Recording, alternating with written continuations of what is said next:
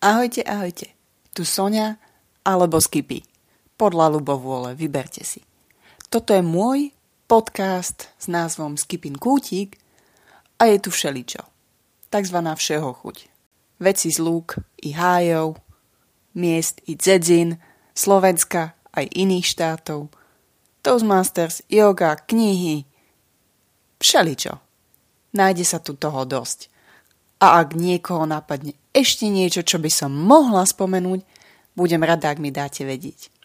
A preto, ak sa vám páčia moje témy, poprosím o páčik alebo srdiečko, podľa toho, čo preferujete. Takisto, ak sa dá, tak stlačiť ten butón s názvom, že sledovať. A takisto poprosím o zdieľanie, prípadne koment, nech viem, čo nového vymyslieť. To je na teraz všetko. Pozývam vás vypočuť si novú epizódu. Ahojte, ahojte, tu Skippy. Takže, dnes máme poslednú hodinu. Nie podcastovania ani to, ale dnes v podstate ubehlo 8 týždňov od začiatku môjho Mindfulness Body Stress Reduction kurzu, alebo teda MBSR, alebo len proste skrátenie, že mindfulness. A teda akože už v polovičke sme si robili takéto zamyslenie a teraz sme sa zamýšľali tiež a áno, zamýšľam sa nad tým, ako to vlastne rýchlo ubehlo. Ja viem, toto znie veľmi, veľmi takmer nevtipne, ale povedzme si to takto, že mám pocit, ako by to bolo včera, keď sme začínali a v podstate len predvčerom, keď som nad tým začala uvažovať, čo bolo podľa mňa niekde takže október, november, a potom sa malo niečo otvárať vo februári, ale neboli dobré dátumy, tak som si povedala, že počkám a vlastne už aj koniec. A že kam ten čas zmizol? Že akože fakt, kam ten čas zmizol? Ale teda späť, poďme sa zamyslieť nad kurzom ako takým. A teraz sa budete pýtať, prečo je to 8 týždňov? No, lebo klasika. Áno, veľmi sa hovorí o tom, že potrebujete 21 dní, aby ste sa naučili nejaký návyk a ono to malo nejaký zmysel. A vždy bolo krásne, ako nám Táňa prizvukovala, že ale nezabudnite, nemusíte mať radi túto meditáciu. Dôležité je, že to budete opakovať a robiť. A potom po tých 8 týždňoch sa môžete rozhodnúť, či to má alebo nemá zmysel. A za mňa jednoznačne to zmysel má a preto vám to budem o tom dnes rozprávať a preto vám budem tak nežne presviečať, že treba do toho ísť. Ale fascinuje ma, ako v podstate to rýchlo preletelo. Ja viem, ono sa to nezdá, sú to akože 8 týždňov, čiže 2 mesiace. A to znamená, že aj tým pádom 2 mesiace nejak rýchlo prešli. Neviem, kam sa ten čas stráca. Určite to nebude tým, že som akože kúsok staršia, múdrejšia a krajšia. A samozrejme veľmi tichá, veľmi skromná, ako to zvykne kolegyňa hovoriť. Hlavne tá tichá a skromná v tomto prípade. Ale tak je to fascinujúce zamyslenie. Ale poďme teda späť k tomu kurzu. A vynikajúce bolo, ako sme si na úvod písali také akože, čo nás privádza do toho kurzu, hej, taká tá základná otázka, že čo ma teda privádza na kurz, hej, otáznik. A mali sme si to napísať. A Táňa zhodnotila, že srdiečko je dobrý tvar, tak písali sme si do srdiečka. No, a teda akože ja som mala túžbu sa zlepšiť a teda upokojiť sa. Môžem povedať, že posledné 2 týždne je vynikajúce. Akože za seba. Áno, súhlasím, že vo svete sa dejú strašné veci a nie všetky sú dobré, niektoré sú otrasné a je veľmi smutné zisťovať, že v tomto svete ešte stále sa takéto niečo deje, ale za mňa osobne výborné 2 mesiace. Fakt, že výborné. Potom sme tam mali takú zaujímavú otázku pri tom, že ako sa teda cítim teraz, keď vstupujem do toho kurzu. A mali sme si teda opäť napísať. Ináč, keď sa tak nad tým zamýšľate, tak tí z vás, ktorí vedia, tak nie je to o tom len, že si človek povie, že cítim sa dobre, cítim sa nadšene, idem do toho, ja to dám. Tam je tá pointa, že treba si to napísať. Ako by to povedal jeden z mojich mentorov, Suki, action, teda treba to prepojiť. Hej? Keď to človek to rukou napíše, nie že naťukáte do telefónu, ale vezmete to pero, ceruzku a napíšete to niekam na papier, tak to telo si to akože lepšie spracuje. Tak hádajte čo, hej? Tak áno, cítime sa nadšene, pozitívne a tak ďalej. A s tým sme to podľa mňa aj všetky začínali. No. A potom samozrejme boli tam také otázky, že čo človek očakáva, že mu ten kurz dá. A čo bude takéto, že áno, preto toto robím a preto to vydržím. Lebo všetci vieme, že 8 týždňov zrovna nie je, že deň 2, a určite príde taký ten low moment, keď si človek povie, že Pane Bože, chcem robiť niečo iné, lebo niečo, hej. Dnes to bol ťažký deň v práci, dnes sa všetko hento, toto, tamto, čokoľvek. A potom toto skončí tým, že ale toto som neurobila. Ups. Nevadí, zajtra je deň. Potom príde ten ďalší deň a potom si tak poviete, že veľa toho je zase, je to takto, hento. Príde druhý deň a zrazu, že ups. A ruky hore tí z vás, ktorí začali cvičiť, hej, a možno ste aj do posilky chodili a zrazu vám tam 1-2 dní vypadli a zrazu z tých 1-2 dní boli, že 2-3 týždne, a prípadne 3-4-5 a zrazu dojdete na to, že vlastne ani necvičíte, lebo sa to nejak tak akože udialo. A to je jedno, či sa bavíme o posilke, či sa bavíme o učení sa jazyka. Áno, jazykové kurzy sú v tomto výborné, to si hneď rýchlo všimnete, takéto nápady, že dnes nie, zajtra je deň. Hej, skúste si dať Duolingo a keď vám tam furt tá sovička pripomína, že ešte si necvičila. Ako tak nenápadne bojujete so sebou, že dám to dnes?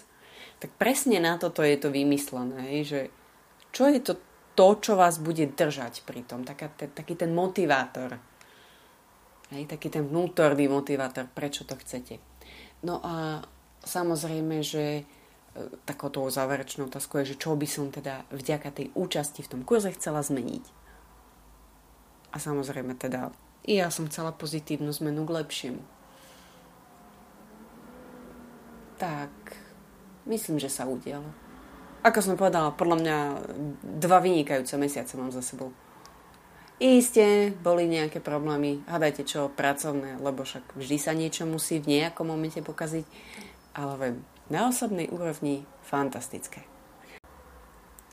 A preto sme sa teda dnes aj akože zamýšľali nad tým, že aký bol napríklad zámer na tom začiatku toho kurzu, hej. A my sme to tak rozoberali v tej skupinkách a môjim takým uvedomením bol, že my väčšinu tých vecí vieme. A určite, keď sa dáte na tento kurz, tak dojdete na to, že kopec tých vecí je tak fest jednoduchých a tak fest málo občas treba, aby sa tak fest výrazne veci zmenili, že je to až fest prekvapujúce. Veľa fest bolo v tej vete. Faktom je, že to, že veľa vecí vieme, neznamená, že v danom momente a v vypätej situácii si na to spomenieme. A preto sa mi páči, Táňa to použila niekde, myslím si, že v nejakom predchádzajúcom webinári, že berme ten mindfulness ako taký padák. Hej? Taký ten padák, ktorý si šijeme, hej? Predtým, než ideme do toho lietadla, ideme skákať von z okna, ale z lietadla, hej? Že si ho tak postupne šijeme a pripravujeme si. A každým tým jedným kročikom si ho tak akože upevňujeme. Čiže keď potom príde ten ťažký moment, keď teda skáčeme von, tak ak máme dobre ušitý padák, tak hádajte čo? Padák nás zachráni. V prípade, že má padáčik diery, lebo tuto som nemeditovala, tamto som neurobila hento, tam som tomto, hento, tamto, ono, ize, tak potom je vám jasné, kde to skončí. Padačik s ďurami veľmi nevie padakovať. taktiež sme si vypísali nejaké, akože také tie kľúčové uvedomenia. A veľa z nich je napojených na tie mindfulness princípy. A tých mindfulness princípov je zopár. To sú také tie, že nehodnotiť, dovoliť si veci, nesnažiť sa tlačiť na seba a podobne. Hej. A ja ich tu mám, akože ja som si dala dokonca 6. Hej. A jednom z nich bolo teda, že netreba hodnotiť, treba si dovoliť, alebo teda dovoliť si čokoľvek. A v rámci jednej meditácie bolo také veľmi pekné uvedomenie, že telo je vlastne ako keby hotel. A všetky emócie, pocity, myšlienky a tak ďalej tam prichádzajú ako hostia. A že treba vítať každého hostia. Lebo každý nám niečo prináša. Niektoré sú lepšie, alebo lepší hostia, niektorí až tak nie. A niektorí to možno uvoľnia pred niekoho lepšieho.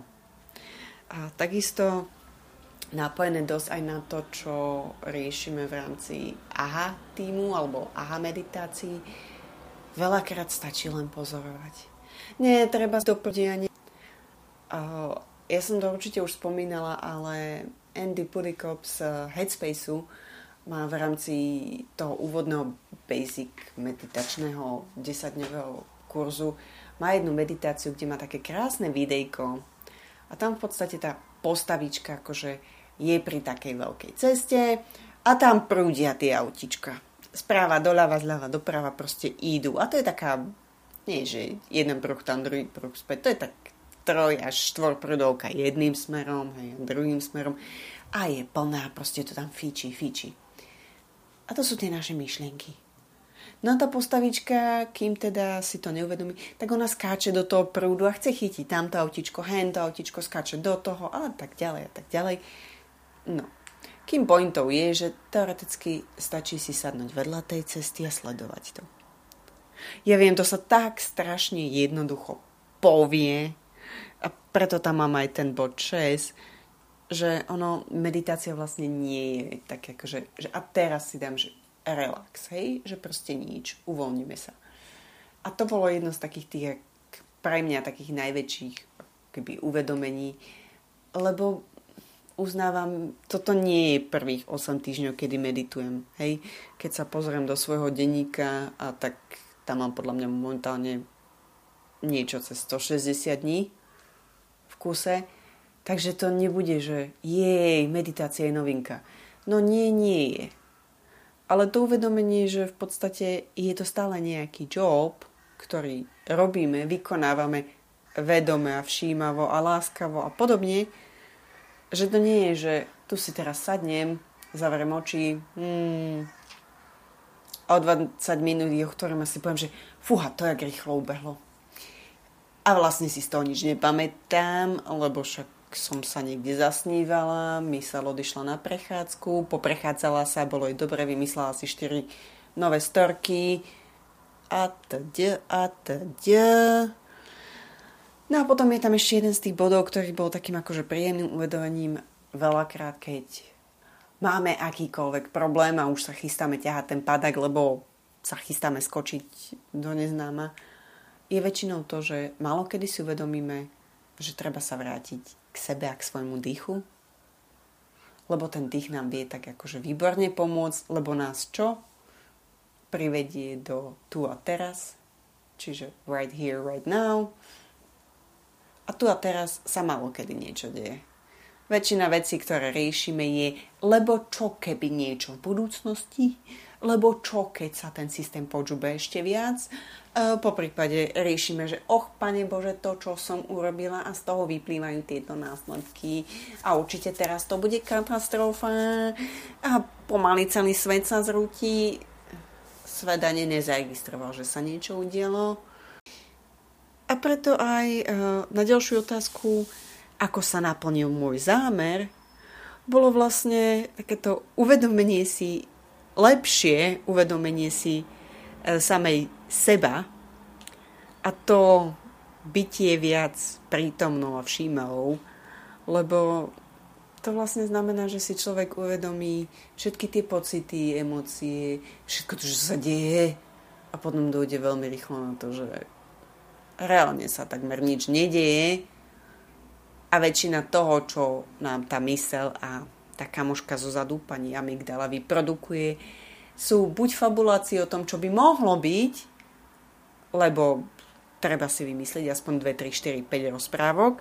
Po prípade je to nejaká tá ruminácia o tom, čo všetko už bolo v tých najčiernejších farbách a o tom, ako sa to zase z toho môže preklopiť do toho budúcna. Váčila sa mi veľmi ináč otázka v rámci teda zamyslenia, že v ktorých situáciách mi vie byť všímavosť nápomocná. A tak som fascinovane pozerala, ako tak všetky kočky v kurse tak poctivo píšu a ja si viem, že odpoveď je veľmi jednoduchá, že vo všetkých. Ale áno, keď si človek uvedomí, že je to o tom pozorovaní tej situácie, že netreba vždy všetko hneď začať riešiť, že občas stačí si len uvedomiť, čo sa deje a potom dojdeme na to, že veľa vecí je len proste vymyslený príbeh a to, čo treba reálne riešiť, ak to vedome vieme zriešiť, tak je to podstatne jednoduchšie. Ja viem, to sú také tie odhalenia, že jej. A teda, čo budeme cítiť, jedna z posledných otázok bola, že ako sa budeme cítiť, keď budeme pestovať v sebe to semienko všímavosti. No, jednoznačná odpoveď, budeme sa cítiť lepšie. Pretože ak tie posledné 2 mesiace boli super, predstavme si, že by mohli byť ďalšie 2 mesiace super. A po nich ďalšie 2. A potom možno aj celý rok. A ten ďalší. A samozrejme, potom je tu taká otázka, že čo urobiť, keď sa nám nebude chcieť a nebude dariť trénovať tú všímavosť. A samozrejme, treba si pripomenúť, sú tam rôzne typy a triky, hej. Treba si, aspoň ja som si napísala, že pripomeniem si teda všetky benefity, ktoré som stihla nahrabať. Samozrejme, občas sú ťažšie momenty, vždy sú ťažšie momenty. Ale sú tam pomocné barlíčky, rôzne meditácie. Človek si prečíta, uvedomí si dých. Urobí si také tie pomocné veci, ak ste náhodou počuli ten podcast, ktorý som robila o ruminácii, o tých malých pomocníkov, ako zastaviť rumináciu. Presne to sú tie momenty, ktoré môžete využiť. Ako sa dostať do tu a teraz. A rovnaký princíp. Je jedno, či to nazveme, že teda sme viac všímaví, sme viac mindful, sme tu a teraz, nie sme vo svojej mysli, neruminujeme, nefabulujeme. V podstate je jedno, ako to označíme. Faktom je, že si treba len uvedomiť, čo sa deje a nakoľko je to len nejaký vymyslený príbeh. Ja viem, strašne ľahko sa to hovorí. Úplne, že fantasticky. A určite nie som žiaden expert. Na druhú stranu, týchto 8 týždňov mi dáva takú väčšiu dôveru, že áno, som schopná vidieť tie problémy. Som schopná vidieť to, kedy sa moja amygdala zapája. Som schopná si uvedomiť, keď mi stačí fakt sa len nadýchnuť a vydýchnuť. Občas to znamená, že OK, na ten hnusný e-mail, čo prišiel do mailboxu, nemusím odpísať hneď. Môžem odpísať aj o 10 minút. A o tých 10 minút tá odpoveď vyzerá ináč. A väčšinou to nie je ani o mne, že sa tá odpoveď netýka mňa. Týka sa to možno úplne inej veci a ten písateľ vlastne je len zmetený. Aj napriek tomu, že som si teda nenapísala dnes ten pekný list pre moje budúce ja, tak som veľmi rada, že sme sa dnes videli a tak sme si akože pospomínali na celých tých 8 týždňov, dali si nejaké nápady, čo ešte môžeme urobiť, či už v rámci meditácie alebo čítania kníh. A presne to je môj plán, pretože mám knižku Vedomá myseľ, ktorá je v podstate tiež 8-týždňovým kurzom a ja som ju už raz začala čítať a skončila som na 2. kapitole, čiže pri 2. týždni. A práve preto to bola jeden z dôvodov, prečo som išla na tento kurz, lebo som si povedala, že toto takto nemôže zostať. A teraz, tým, že už mám aj poznámky z tohto kurzu, a tak si chcem prejsť túto knižku pekne postupne zase. Pekne, že 8 týždňov, čiže čo týždeň to kapitolka. S tým, že si k tomu pridám aj tie poznámky, ktoré sme dostali. A tajne dúfam, že vám potom budem robiť, dúfam, že stredajšie podcasty o tom, ako mi to išlo, nešlo, alebo na čo som zaujímavého došla. A jednoznačne mám tam už v košičku odloženú ďalšiu knižku, rovnaký štýl, takže tu by som si asi prečítala potom. A jednoducho chcem zistiť, či to viem aj sama. Lebo áno, skupka vám vie pomôcť, skupinka vás vie potiahnuť, ale vždy je to at the end tá práca na sebe. A aj preto dám do descriptionu jeden link na jedno videjko od istej Anity, ktorú občas sledujem na YouTube. A ona urobila videjko presne o tom, že 30 dní meditovala. 2-krát denne. A čo z toho zistila? A ja som mu totiž to poslala aj tej našej skupke, lebo veľa vecí a veľa tých uvedomení, na ktoré ona došla, je veľmi napojených na to, že to je tá všímavosť, to je to, že sme tu a teraz, to je to, že niektoré veci sa dejú, lebo ako to hovorí jedna kočka z Ahatimu, lebo konečne prestaneme zavádzať tomu životu a necháme ho, nech sa deje a prestaneme sa do toho montovať. A vždy som sa na tou frázou usmiela, že treba sa naučiť nezavadzať, ale ono je to občas veľká pravda. Lebo to, že my chceme niekedy niečo strašne rýchlo, strašne super, strašne vyriešiť, občas znamená len, že z toho urobíme ešte väčší bordelík. Je to pekné slovo, ktoré by som asi chcela použiť. A preto jedným z poučení o mindfulness je aj to, že netreba robiť extra bordelík. Lebo občas tam nie je ani bordelík a my ho len vyrobíme. A preto, ak sa niekedy budete zamýšľať nad tým, či ísť alebo neísť do kurzu o všímavosti, alebo teda nejaký mindfulness kurz, tak za mňa veľa odporúčaní áno. Lebo proste, ak do toho dáte niečo, a áno, vydržíte meditovať a možno to nebude meditácia každý jeden super deň, ale možno urobíte nejaké to zastavenie, možno si urobíte nejaký ten journaling, možno si uvedomíte, kedy ste prítomní a kedy nie, každý jeden malý krôčik sa ráta, tak v konečnom dôsledku po tých 8 týždňoch dojdete na to, že vlastne život je fajn. A že teda všetko ide jednoduchšie. Ale to už nechám na vaše vlastné zistenie. Pretože si myslím, že na to dojdete. To je na dnes všetko. Čaute.